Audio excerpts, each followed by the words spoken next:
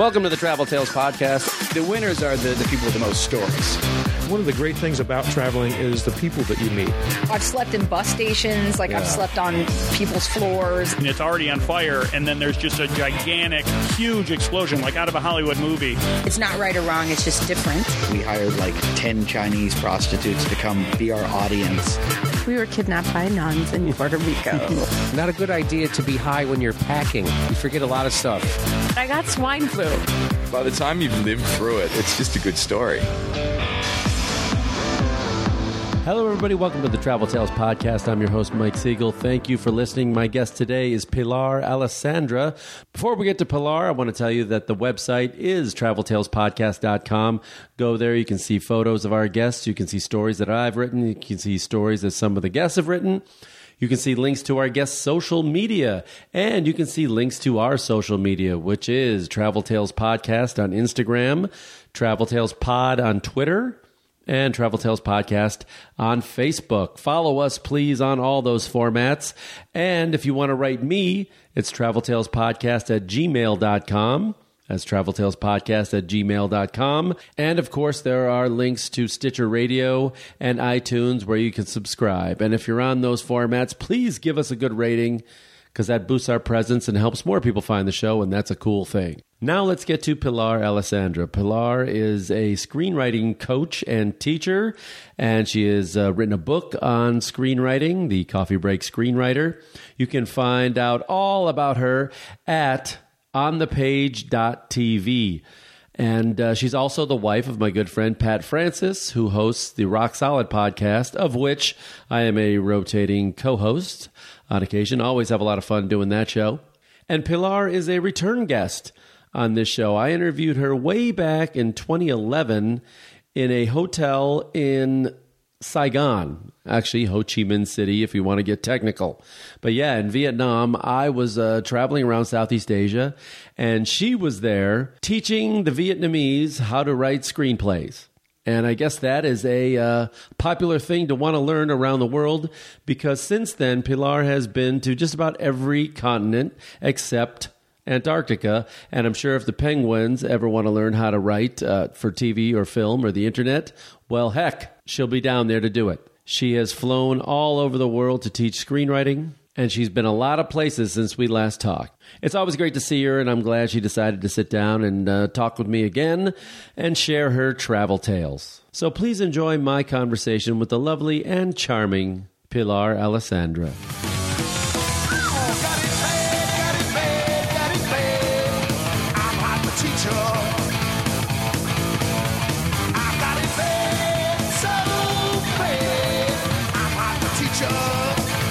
So, Pilar, thank you for doing this again. Thank you. You're a repeat guest on the Travel Tales podcast. Well, repeat by 5 or 6 years maybe. It was 2011. Yeah, we were in Vietnam when we recorded. That's right. Yeah, with your you mom. You and me in Nam. We were in the shit, man. In Nam. We were in Saigon, weren't we? Or Ho Chi Minh City? Yes, actually? Ho Chi Minh City. Yes, and you were teaching screenwriting to the Vietnamese, which apparently it's a big need over there. They need screenwriting. That was such a weird trip because do you remember they had my face plastered on I took that photo of your gigantic face. It was so weird. Yeah, you would be take a left at the Big Head building. and then also I had gotten off the plane and into a talk show. We didn't even have time to go to our hotel. We went to a talk show. And then from there, we went to that dinner that we took you to. And they had musicians. Private opera, yes. And they gave you and your mother hats and costumes. It was crazy. Yeah, it was that crazy. was fun. Yeah, so it was quite a trip. But it also kind of gave me a little bit of a fever at that time. What? Well, no, a fever. Okay, gotcha. Not like a fever. Not food poisoning. It definitely triggered something where I was I think I love this. Because you were a little afraid to go, if I recall. I was. I had a little bit of that, that white fright thing where I was like, oh, what if they don't speak the language? Well, no, of course they're not going to speak the language, idiot.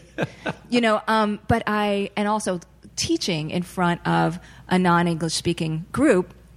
God, I think there were about 150 people there. Or maybe more. It was a big room. It was, and using translators and all that. So I was scared about so many things. Plus, we lost the war there. I don't know if you know that. They may have a little. You were worried about a little backlash. That could have been bad. But it was so, that part of doing it was so fascinating that I was like, oh, that. Talk about throwing new challenges your way. So yeah, I loved it. But until then, you had you had been to London teaching, and you had Ireland, but it was all English speaking places. Yeah. Okay. And since in this 6 years. Yes. In this last 6 years, you have been to, let's see, why don't you name off some of the countries you've been to? Back to London, teaching twice a year, so at least 8 times. Lisbon, Portugal, twice. Cape Town, South Africa. Warsaw, Poland, Cartagena, Colombia. Anywhere else that I China. You've been to mainland China. Beijing, China twice. It's amazing. It's been crazy. So let's start with China. Yeah. When did you go? You've been there twice. Yeah. So I was just there in March, and I was there 2 years before that. Oh, both Beijing? Both Beijing. Yes. Okay. And I think the second trip was much more successful because I was a lot more prepared. Because, when you do get used to foreign travel and stuff like that, and, having your big head on a government building and stuff like that, you get a little bit of a big head thinking, well, everybody's just going to take care of me and just speak my language and do what I want. And everybody's going to, right, exactly. But the first time I went to Beijing 2 years ago, people were like, yeah, we own the world. We're really... So what do you have for us? So it was a tough crowd, and it was 3 days of teaching TV. Just TV. And I realized, you know what, I needed to be better prepared. So this time, I had all kinds of examples, and I'd been doing it longer, and I just wanted it to be as good a class as possible, as an excellent class as possible. What does a Chinese crowd demand that, say, other nations and their crowds don't demand? Well, again, I hate to generalize about, an entire population, because trust me, they do, everybody generalizes about us, especially these days. Absolutely. But yeah, there was a certain kind of demand for excellence, and I better be on it. Now, one thing I noticed this time around was that where I had gotten that from a certain generation, including my own, the millennials are the same around the world. They're obsessed. They're on their phones constantly. On their phones, right. And they're really, they're inventive. They don't, carry all these rules with them. They're really open. And it was interesting to me that it was oh, that person could be my 17-year-old daughter, Yeah, they're eating artisan organic crickets in the market. Well, there is a lot of, I'll go to a place like Beijing or something, and they'll be like, there is this fantastic French place I want to take you to. And I'm like, yeah, I want to have the Chinese. Beijing. Yeah, Peking duck. That's what I'm here for. Yeah. With the neck still on it and the head's right there, hanging in the window. That's what we want. I had a real Peking duck right? there. Yes. I'd love to try that. Yes. That was the first time I went to Beijing. And I was hosted by some production company that thought I was more important than I actually am. And come on now, you're very important. No, not at all. But whatever. It was. Well, they don't know that. Yeah. So we go to this private, this private part of this restaurant where there were these huge doors that would open to another room with doors that would open to another room with doors that would open. And, what a dinner like that can be, just course after course. And the head of the production company did not speak English. So there was somebody next to me who would translate and say what he was saying. So it was a lot of Mr. Q wants to let you know this. Mr. Q wants to let you know that. It was a little James Bond, to be honest with you. Mr. Q. And then I looked around, and there were all these women at the table. And I said, tell Mr. Q, I think it's wonderful that he has all these women that are working for him in this production company. And she says, Mr. Q says that's because you can pay them less money. I was like, Mr. Q! I was like, okay, all right. Man. That wasn't exactly what I meant, but... Okay, all right. Let's get to know around the world, women all make less. It's good to know, not just here. It's everywhere. Some things are universal. It was really funny. That's what. So, was it like Vietnam, and then they had a government person following you around all the time, or watching no, what you were I saying? remember in Vietnam, the police did show up, but no, it wasn't like that. And also, I taught in 2 different places. One public class. And then I went and taught at the Netflix of China, and what they're looking for is they wanted to get out of reality content and into more fictional content. Okay, like they're doing here. Yes, yeah, and it's you wouldn't know you were in different places. It was fascinating. What surprised you about China that maybe you had your preconceived notions were completely different? Or did some things? What really jumped out at you your first time? Well, I think I haven't been to mainland China. I think what surprises me all over the world, and this is going to sound really, really new agey, we are the world or whatever, but it is absolutely true that everybody is exactly the same. I mean, right? Because I have the pleasure of talking to people about their stories, right? About what they imagine for their movie stories or their TV shows. And everybody is excited by the same kind of adventures or has the same kind of family drama or heartache. And so I'm always sort of fascinated that it goes in these similar directions. I actually have to get people out of formula a lot, no matter where they are. And then people will go out to lunch with me, and they're asking me things that, it's like hanging out with my friends, So I think it's, after 6 years of intense travel, you would think that I wouldn't go in with these American biases, but I do. And then I'm always surprised. I'm like, oh, you like that too? Whoa. It's just like, I'm an idiot. But I mean, they do have things blocked. Like they don't have Facebook, right? Still in China? They have their own thing. They have their own version everything. Of it. And they have their own Amazon, like Alibaba, I think it is. Yeah, they have one thing, and I wish I could know the name of it off the top of my head, but it covers everything. So they're constantly on it. It's Twitter, Facebook, Instagram, all together. It's one thing. And then there's Alibaba. Okay. So like Alibaba's their search engine, but this other thing, like I said, I wish I could think of it. So it's not like they sit there going, God, we wish we had Facebook. They're like, okay. We got our own. Right. So whatever. Now, I mean, in a broad global scale, you go, yes, but like they can't you're connect being with us. censored and blah, blah, blah.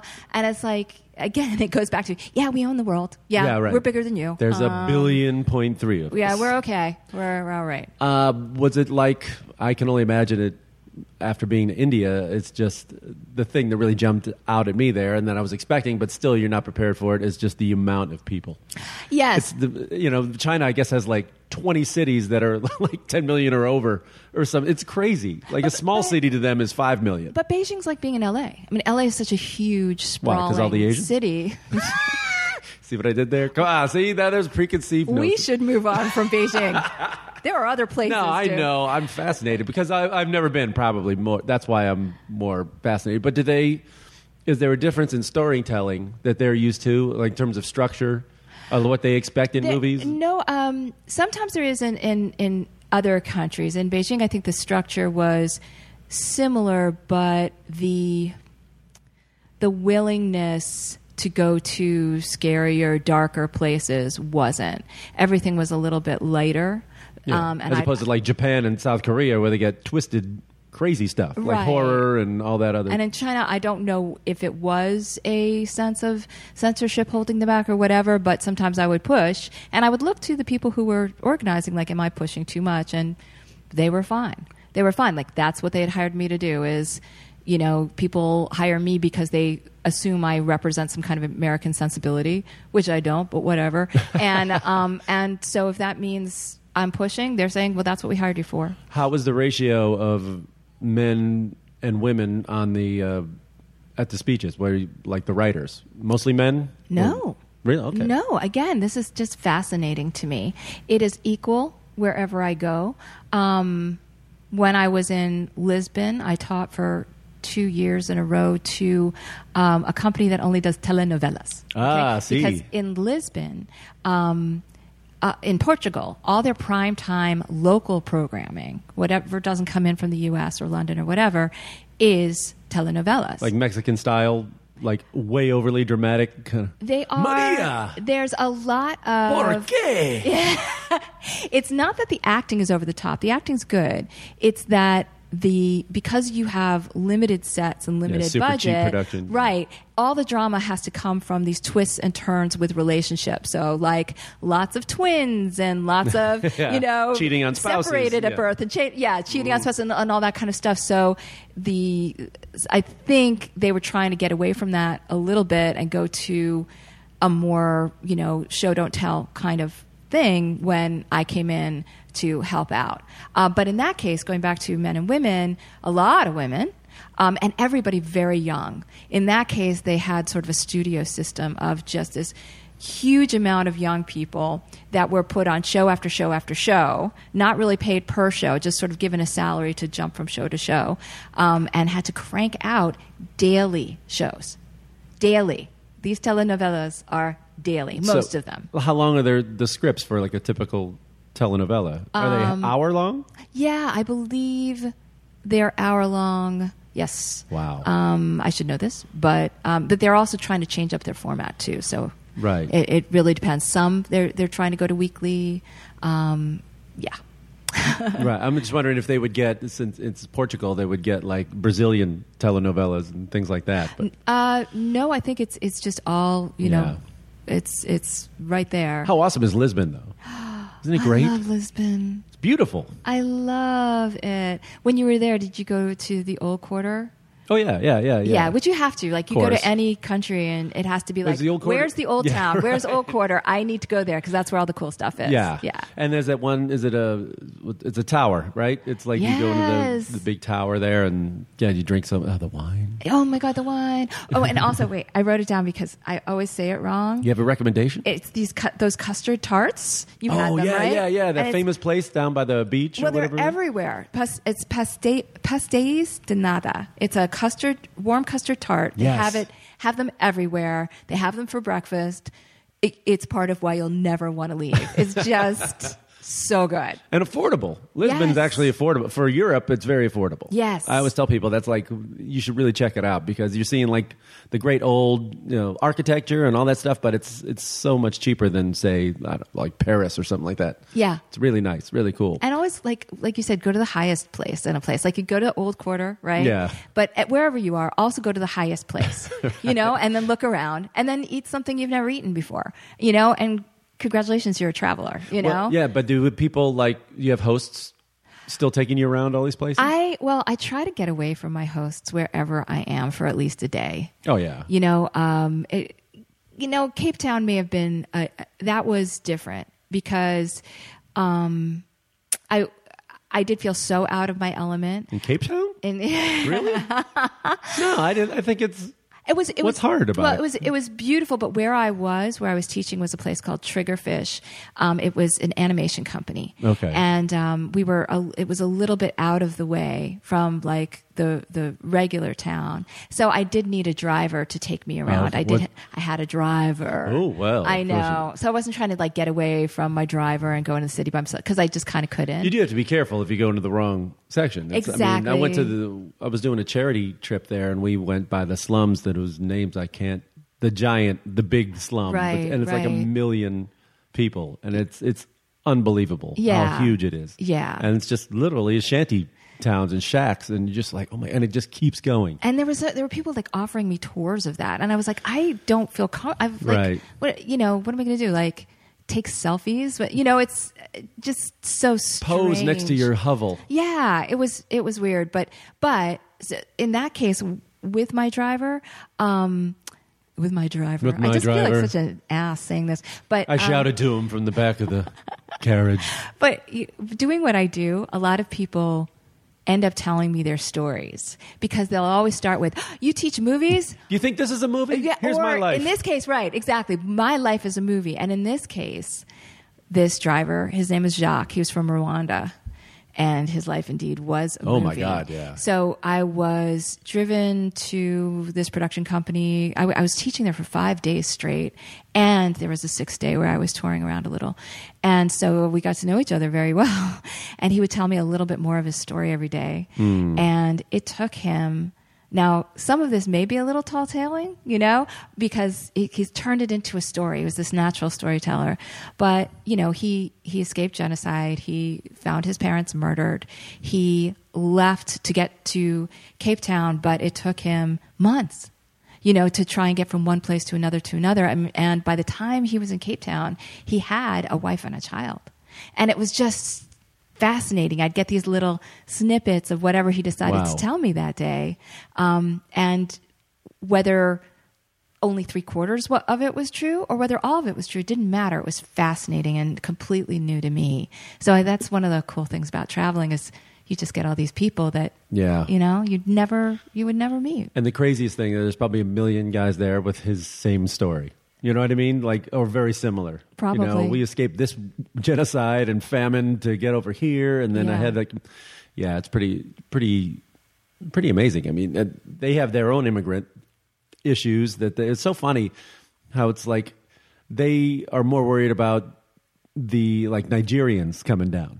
Yeah. Because they're like, they're taking benefits from, you know what I mean? So everybody has someone to look down on. Everybody, there's always that sort of pecking order. Did they take you to the apartheid museum and was it District 6? No, I didn't have time because I really was 10 a.m. to 5 p.m. with the writers every day.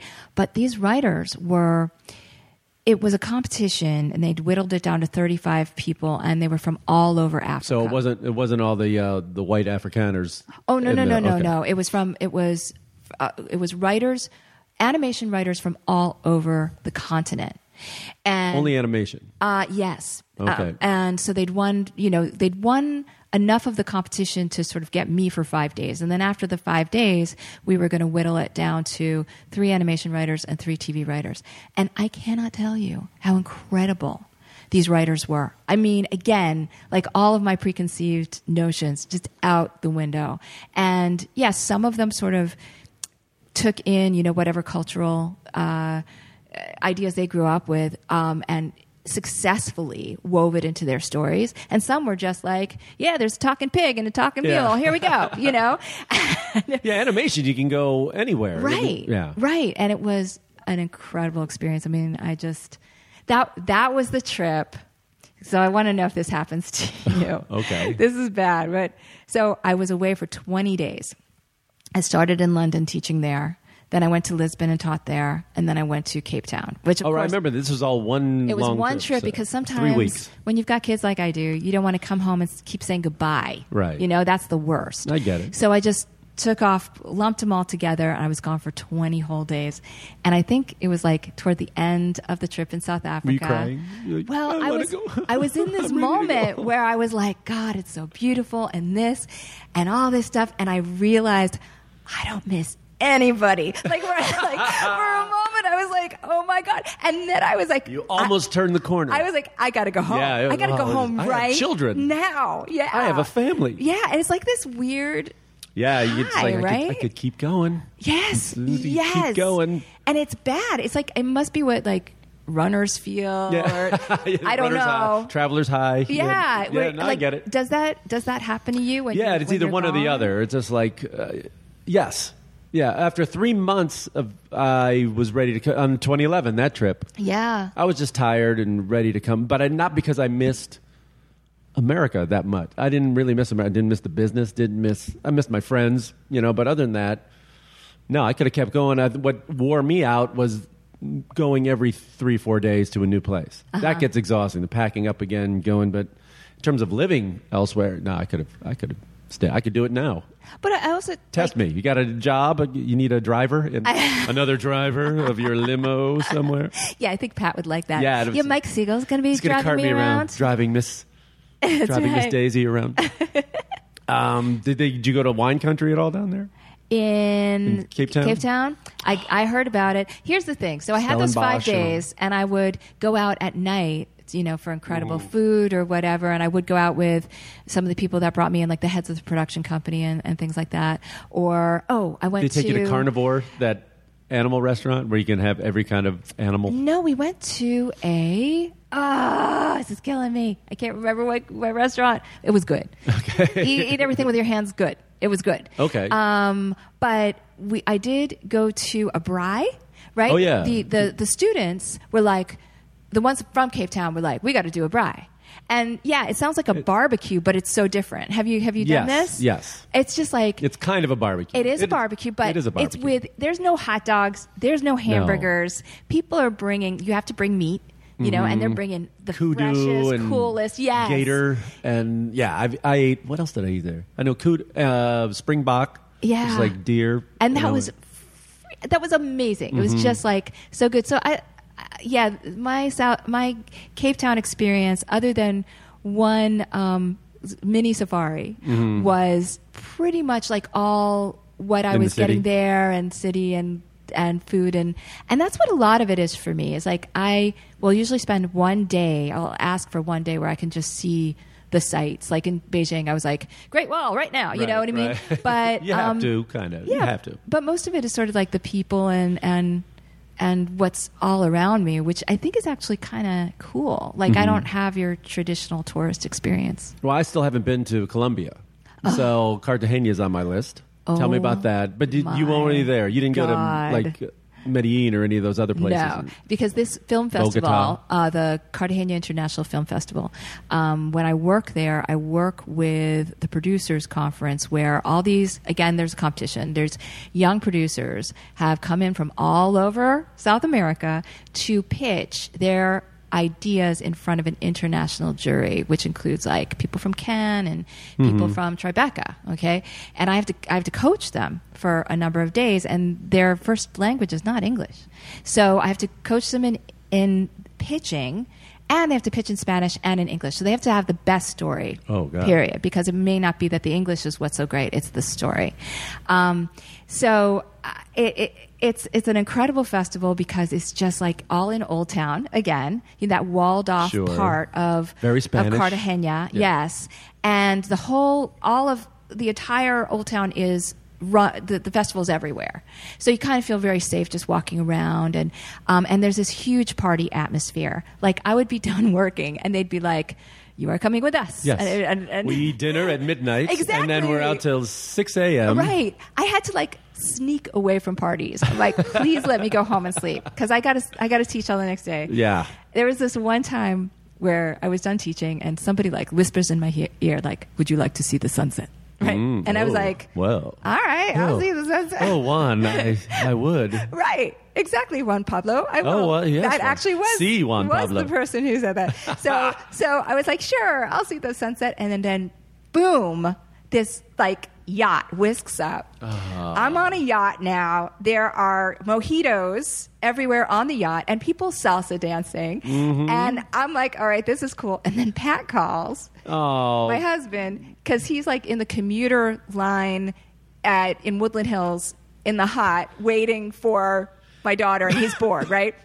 His sixth sense is going off. I bet my wife is on a boat right now. Well, with some Antonio Banderas looking fella.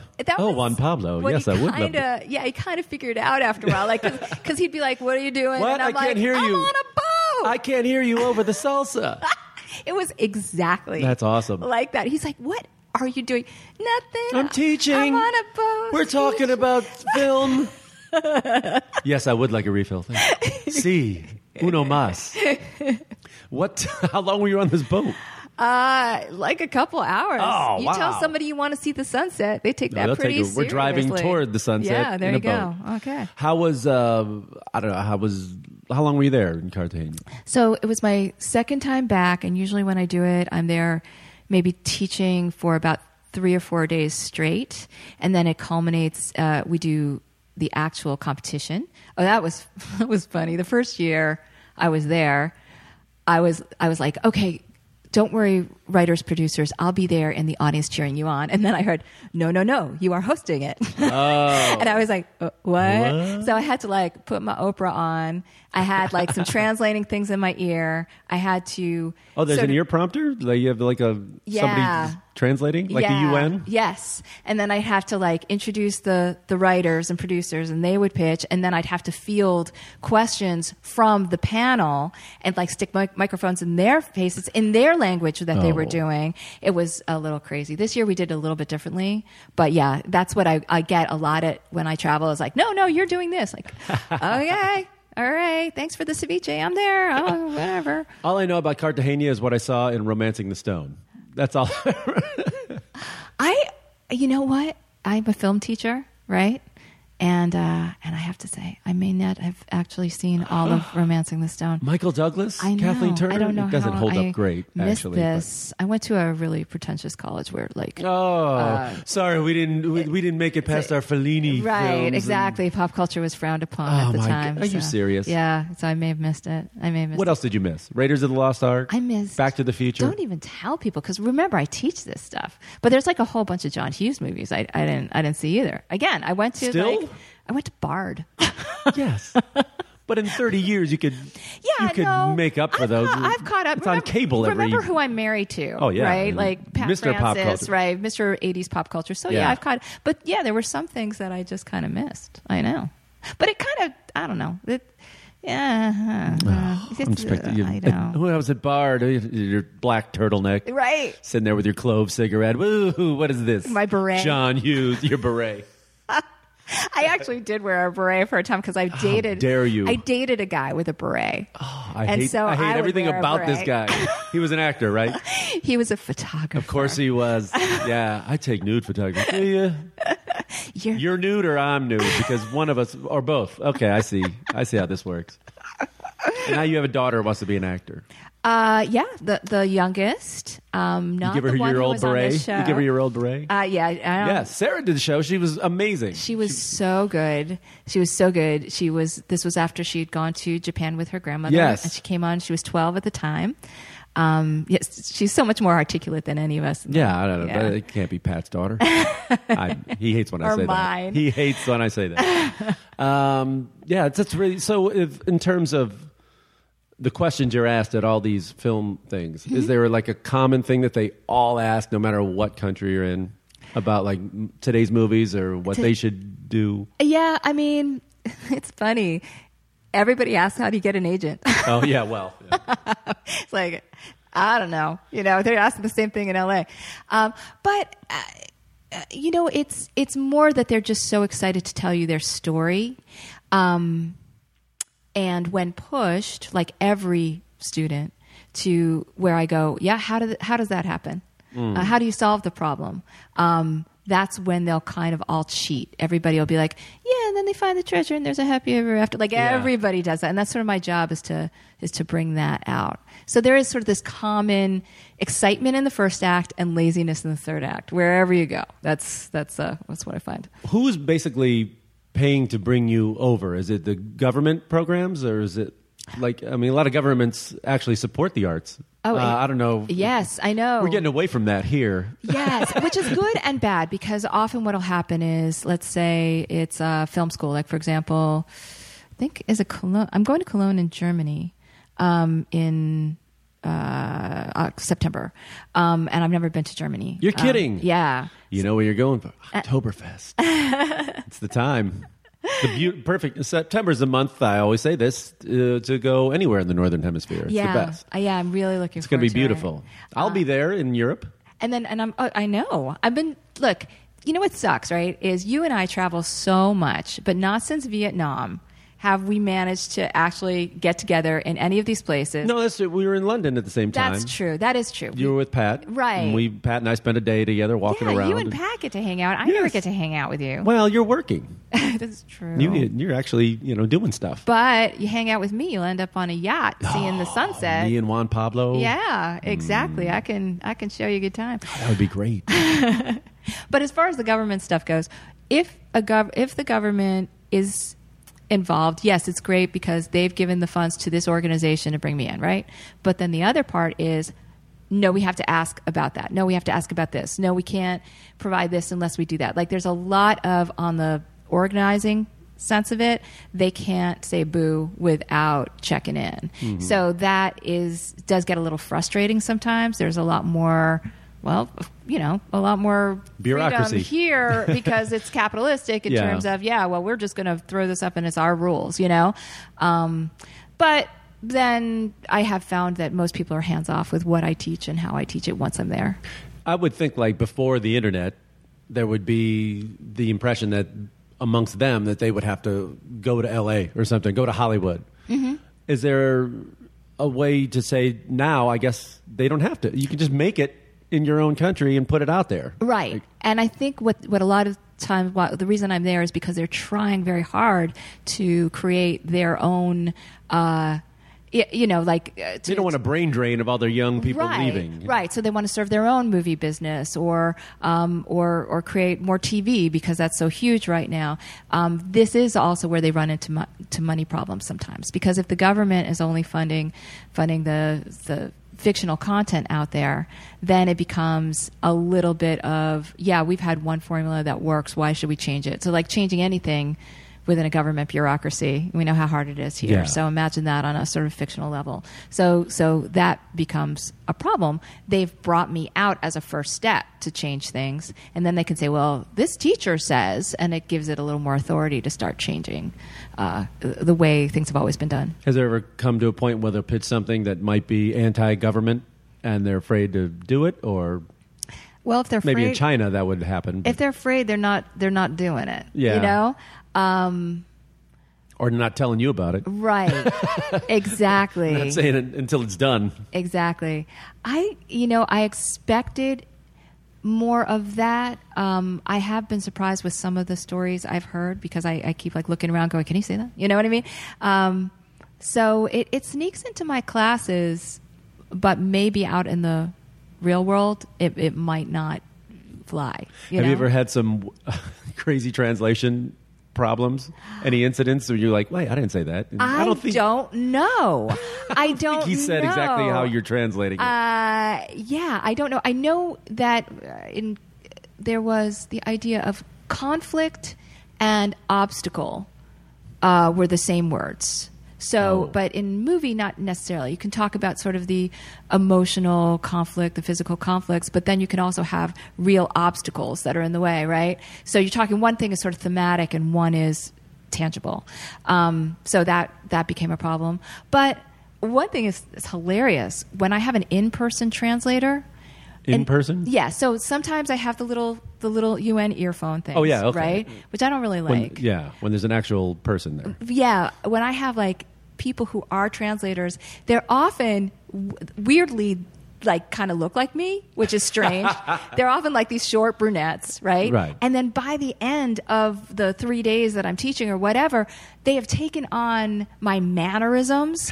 They're dressing like me. It's really weird where I'm like, and I think they're a good translator. They're really taking on, they're like realizing this is how the teacher communicates. So I'm watching somebody like overly gesticulate or, wear, some tight gray black dress. I'm like, that's me. Jeez.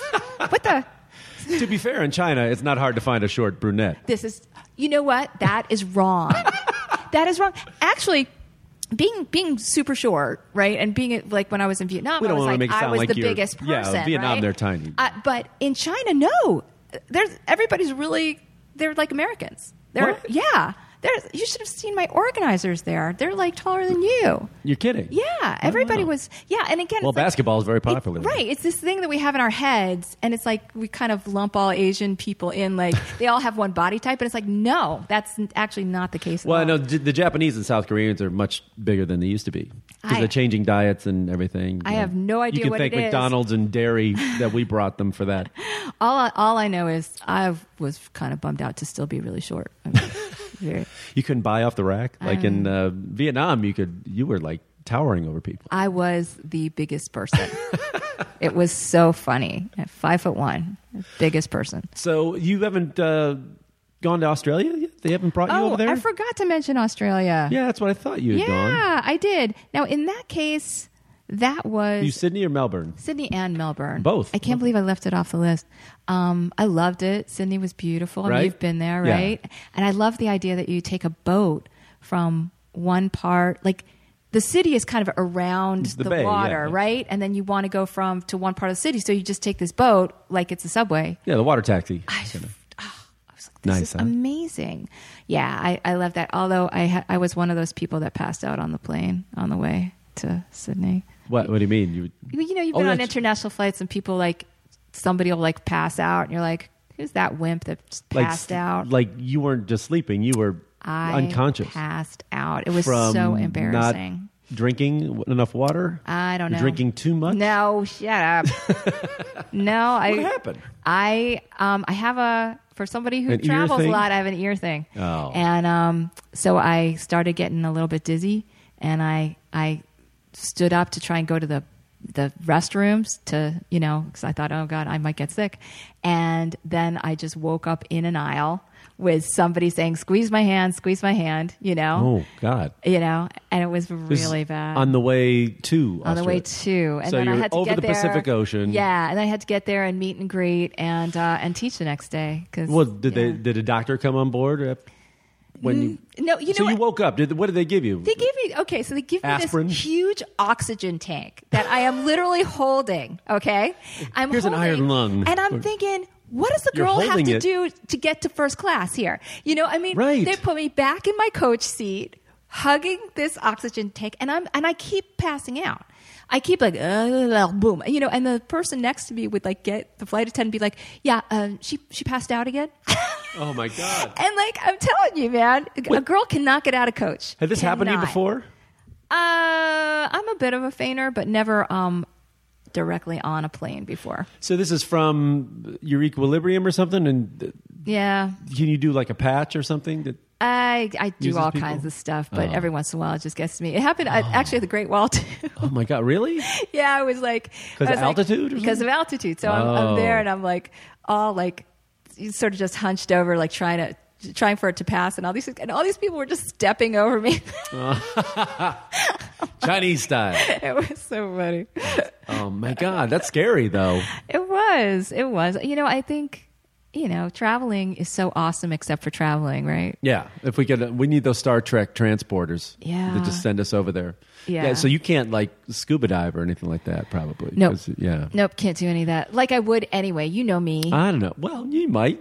You've been adventurous. Can I do that in heels? What I if don't Juan think Pablo so. asked you, Oh, would you maybe. like to see the sunset and then Maybe. take a dive? I will. In Juan Pablo's defense, because he's probably listening to this podcast. Actually, he is actually a kick-ass producer who's produced things Okay. in Colombia and in the United States, and actually plans to come out here and segue into just all doing filmmaking out in LA, and is nowhere near the stereotype that we have put on him. No. However, I'm pitching he is Antonio incredibly Banderas. good looking. Yeah. Yeah, but he never meets any women, I'm sure. That's funny. So how long were you in Australia? Just a couple of days, like 2 So you days, only- it was 2 a days in quick hit. Sydney and 2 days in Melbourne. That's a long way to go for 4 days. Yeah, I know. I'm really lucky in doing all this traveling and having a podcast of my own, that wherever I go, there's, and also having all these clients around the world that I work with on Skype, I know somebody usually wherever I go. So I was able to have dinner with clients and lunch with That's another great. one, and that was cool. So other than Germany, where's the next ones coming up? You're gonna be so jealous. No. Where? Rome in October. Perfect. Yeah, baby. Perfect time to be there too. I am so excited. You never been? I went with Pat in July. Oh no, it's hot and It unbearable. was kind of hell. I was Yeah. not. I was like, I don't know if this is worth it. October's perfect. Yeah, and again, like maybe see a different side of Rome than the tourist side. I'm really looking forward to that. Is Pat going to join you in that one? If Pat joins me for all this stuff, then there's really no reason for me to leave town, because Right. then we just break even. It's not Oh, like right, writing yeah. teachers get. They're not paying for him. Yeah, like you may be listening to this going like, why aren't you in first class? Well, that's the life of like a traveling writing teacher. It's not exactly like Yeah. I'm like doing TED Talks, You got to put in your rider. That, it's like I have to bring my own valet, and then Pat can go. Yeah. Or I'll go. So you make or a Juan little, Pablo goes. right? You make a little money, you see the world, and you come home, but not enough to pay for Yeah. everybody else. Every once in a while, I'll bring I brought Sarah and Rita Oh, okay. on different London trips, and that was cool. And it didn't matter that I just broke even, because I got to to show them the world a little bit. Yeah, it's just really their airfare. Really, once they can share a room with you, so it's not Right. like Exactly. You got to get in those mileage programs. I hope you're getting all I'm these on 'em all miles. now. I hope you're getting all these miles. I'm on gold. Are you on that global traveler thing? Global Entry. Yeah. It's the greatest So $100 I ever spent in my life. Awesome. Right? Anybody who's listening, and then the TSA pre-check that comes with it Comes domestically. with it. That's why I've always said this. It's very confusing. People will get the TSA pre-check and not get Global Entry, whereas you spend the extra $15, you get Yes. Global Entry and get both. And they give you a little interview, Yes. which I was really scared about. Like it's 5 minutes. I prepared for my interview. By what? Clearing your police record? Well, you don't get stopped all the time, and I do. You do? Look at me. My name is What do you Pilar Alessandra. Oh, I it am sounds a little foreign. Greek, It's not Russian Mohammed descent. Yeah, but if you're going to randomly pick somebody, I'm randomly picked a lot. Well, you're castable in many different ethnicities. right. You could pass, exactly. is what Exactly. So I get Really? pulled You over. get pulled up? Oh, You're my the one God. that they... come on. Yeah, I mean, and it's so funny because I'm like, come on, people. What? Yeah. Oh, my God. That's funny. So so I was all worried they wouldn't give it to me, but now that I got my little card, I It's feel great. elite. And you come off that long flight and you see that huge line for the passports. You're like, see you, suckers. I'm going right in the little kiosk. That's right. That's right. And it's so helped me great. just going in and out of Canada all summer long. Canada's you know? the worst, right? They really climb up your ass in terms of... They ask you a lot of questions You know now. why, though? I mean, are you finding this, right? Everybody's so pissed at you now. Like, whenever you go traveling now, the first thing anybody asks you about is... Trump. Right. Yeah. Everybody. And, like, you have to learn how to say, I did not vote for Donald Trump in, like, a million languages. And they're all... Like, people will ask me Australia, about... they would not shut up about it. Oh, my God. Well, because they're just astounded. They are, like... They can't believe it. They think we've all been hit with mad cow disease, and they're right. You know, I don't know what the heck, but like the people ask me about it who've been run by dictators and been from communist countries, and they're like, "What's up with this guy Trump?" And I'm like, Well, they know the signs. You know, they see how it starts. You know, you start going after the election process. Then you start going after the judges. And then you go after your quote unquote cultural elites. You know, artists, screenwriters, journalists, right? And they see it. Oh yeah, consolidating. You know, putting your family on your inner circle, and all of a sudden now as Joint Chiefs of Staff as a general, all of a sudden military people started getting high level positions, and it's the same patterns they see, all demonizing immigrants. Right. You know, that's how it all starts. And if you go in and you're supposedly sort of an authority figure teaching something, there's a little bit of a, really? You know, that has, it's just there. Did the students ask? Oh, God, yes. Oh. Everybody asks. And it's like... You almost got to burn the first 5 minutes of your speech. It's like, look. Right. Didn't vote for him. Let's move on. Right now. So what are other than Rome, what are your dream destinations? Put it out there in the universe, and then people will hire you. Where do you want to go? God, I don't know what's left. So I've taught on every continent except... What about Greece, your people? What about that? What about the Greek island? Maybe Santorini, they'll bring you in. Greece. That would be nice. I have never been to Greece. So let's put that out there, because you're going, right? Yes. All right. When are you going? September, when you're in Europe. See, you're always getting away from me. Would you like to see the sunset? See what I did there? Juan Pablo. I got a new move now. So, but they've never brought you to, like, Scandinavia.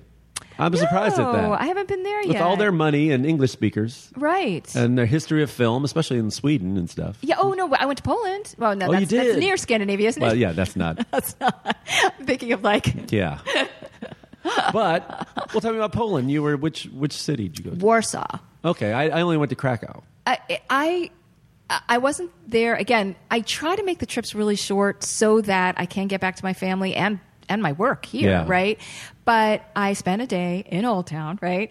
And which has been, I guess, completely rebuilt since the war. Yeah, and what's cool about it is, cool and horrible, is you can stand in any part of the city and there'll be a picture, a black and white picture that shows you exactly where you are and what you're looking at, what it looked like when it was devastated. Yeah. So and then they rebuilt it to be exactly the same, not as like a tourist thing, just because it was a great town, and they built it right back up again. So any part in the city, you look over and go, that's what that looked like, and that's what that looked like, and it is, if you're not moved by it, you're a, can I say dick on your show? Sure. You're a dick. What country tried to make you drink the most? Oh, Ireland's pretty good about that, right? Yeah, like Dublin. And I stay right in the Temple Bar area when I stay in Ireland. And I stayed at, have you been to the U2 owned?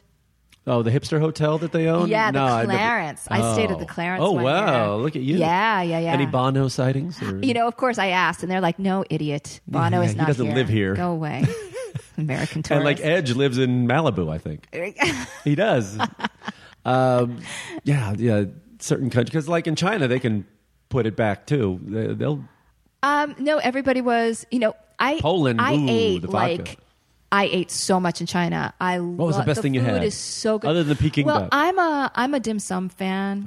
So every morning I would have that. But there were two things I said no to in China. One was blood soup. Oh yeah. Yeah, I was like, wow, that looks like blood. That's because it's blood soup. And then and the other was fried worms. They were actually on the menu, and I thought, oh, you guys are joking me. And I was like, nope. But did you go through the markets at all and see all the stuff that they're? Because everything's yes. on a stick there. Yes. Anything. Yes, it's true. And like scorpion and stuff like that. Yeah. One thing I noticed is like, how they don't like a lot of cold food or sweet food. Like, so ice cream was like not and dairy is like not a big thing. Cheese, right? Oh, yeah. No. But over the past 2 years, like now I was seeing like ice cream or frozen yogurt. I was seeing everywhere suddenly. Like it had come to Beijing or something like that. We're going to get in their veins somehow. We're going to clog them up. I know. Here's McDonald's and ice cream. Yeah. So, but speaking of food, you're going to go to Rome. Oh, it's going to be so good. I know. I'm really looking You'd forward be Germany. Mm-hmm. Putting your beer away. There, Yeah. Yeah. I have to say I drink a lot less than I used to. Because like when I first started teaching in London and Ireland and That's stuff. dangerous. And everybody be like, come on. We're going to the pub afterwards. We'll buy you a pint. I'd be like, okay. And I loved Guinness. Okay. And you know what? Just not good. Because the next day you have to face that same person and be a teacher. And they're like, yeah, I saw what you did last night. No. So it's so funny. I met you and Pat in London. We went out and I don't think Pat could even finish one pint. He is and the you lightweight in the I know. family. You're like half his size. You can drink. Yeah, he's not a drinker. I'm originally from the Boston area. Oh, yeah, wicked. Right. You go to the Packy. You get you get something and you tap your keg out. Sometimes we go to New Hampshire and we get what was it, like 101 proof. And then you'd have like a. Were the drinking ages in New England still like a different states had different ages? Like when I was growing up, like Wisconsin was 19 and Illinois was 21, so we'd all like drive up to Wisconsin. When I first went to Bard in New York State. Let me adjust my beret. My freshman year, it was 18, and they 18 in New York State drinking age. Yes, and then it turned over to 21 like the very next Reagan. year. Yeah, but that first year, I got a nice little binge drinking problem right there. That was really good for a freshman. Sure, that was good for discipline where there's and nothing doing your homework around in New York State except this one bar at the time called Adolph's, and that was it. What town is Bard in again? Annandale and Hudson. I now go and I teach in that area. Like I just got back from the Omega Institute in New York, and that whole area has been like, it's so gentrified now, and there's way more than one bar. It's super cool. What is it near Annandale? Annandale and Hudson is near Tivoli and is it near Woodstock Red and all Hook, that? Yes. Oh, okay. Yeah. Right up on the Hudson. Well, yes. That makes sense. Yeah. It's a beautiful area up there. I know. And is that by how close to Vassar is it and all that? Pretty close. Yeah. I didn't stay there the whole time, even though I really have my heart is at Bard. I transferred to my state school at UMass Amherst, at ZooMass Amherst, to my follow parents my went there. boyfriend. So yeah, I know. I told you my parents went to UMass, right? That's where they met. Yeah. Oh, really? Yep. Oh my gosh! Thankfully, didn't go to school with them. Not that old. Thank goodness. No. I am. Mike and I are very close in age. So we grew up together. We push each other on the swings. Pull my Except pigtails. I actually watched the John Hughes movies. I wasn't above them. I actually enjoyed them. Okay, so we're going to wrap this up. Okay. Where can people find you? Oh. And if they want interested in taking class and buying your book, you Oh, can right, I've plug got a book. your second book. Oh, it's just the second edition of. So I've got a second edition of the Coffee Break Screenwriter, which is good for people who are busy or traveling because it lets you just sort of hit something in your script, whether it's TV or feature, like in the 10 minutes of time that you have. So that's around. I do have a new book coming out in 2018, but it's more like a pamphlet. It's pretty small. Let's see what else. So the big thing is go to onthepage.tv, and that's where you can find all my classes if you live in LA. You can find recorded classes if you don't. I believe and you have a podcast. Yes, On the Page podcast, been running for 10 years. 10 years? Yeah, I know. Is that true? 10 years? Yeah, we've had 530 episodes, something like that. My God, that's crazy. I know. It's nuts. And Mike has been on several of them. Yes, it's been very fun. It was very fun. Yeah, you're always awesome. I always, when I need somebody who has like a really great voice, like you've read things for our scene direction contest. That's what it was, the contest. That's right. And also, but you were on talking about locations at one point because of all of your travel. Oh, yeah. That was fun. Yeah. That was fun. So onthepage.tv. That's where you can get all of it. onthepage.tv, everything there. And feel free to get in touch and ask a screenwriting question. And last question, about summer film recommendations? Anything? Oh, boy. You put me on the spot. Have you liked anything in particular this summer? Oh, my gosh. And I've been on a superhero ban. Spider-Man. But I have to say, Spider-Man, and you know me, right? I'm usually like, please stop. I'm costumed out. Right. But this Spider-Man was excellent. Really? Excellent. Okay. I was not a fan of the latest Planet of the Apes movie. I love the Planet of the Apes. This whole reboot, this last one left me flat. I thought it was so tropey. I thought if you put human faces on it, it would be every cliche in the book. And I know people are going to disagree with me, but right. Yeah. But TV, because I also teach TV, and I'm a huge fan of I just love what's happened with TV. Have you watched Ozark? No. Jason Bateman, right? My God. Really good? So good. So good. You can binge watch the whole thing. It's a little bit Breaking Bad, and I guess maybe that's why I love it. Yeah. So good. And That's Netflix too? Yes. Okay. Yes. So those would be my recommendations. Well, very good. Thank you. Well, thanks for doing this again. I appreciate it. Thank you. And go listen to her podcast, On the Page, with Pilar Alessandra. Thank you, Pilar. Thank you, Mike.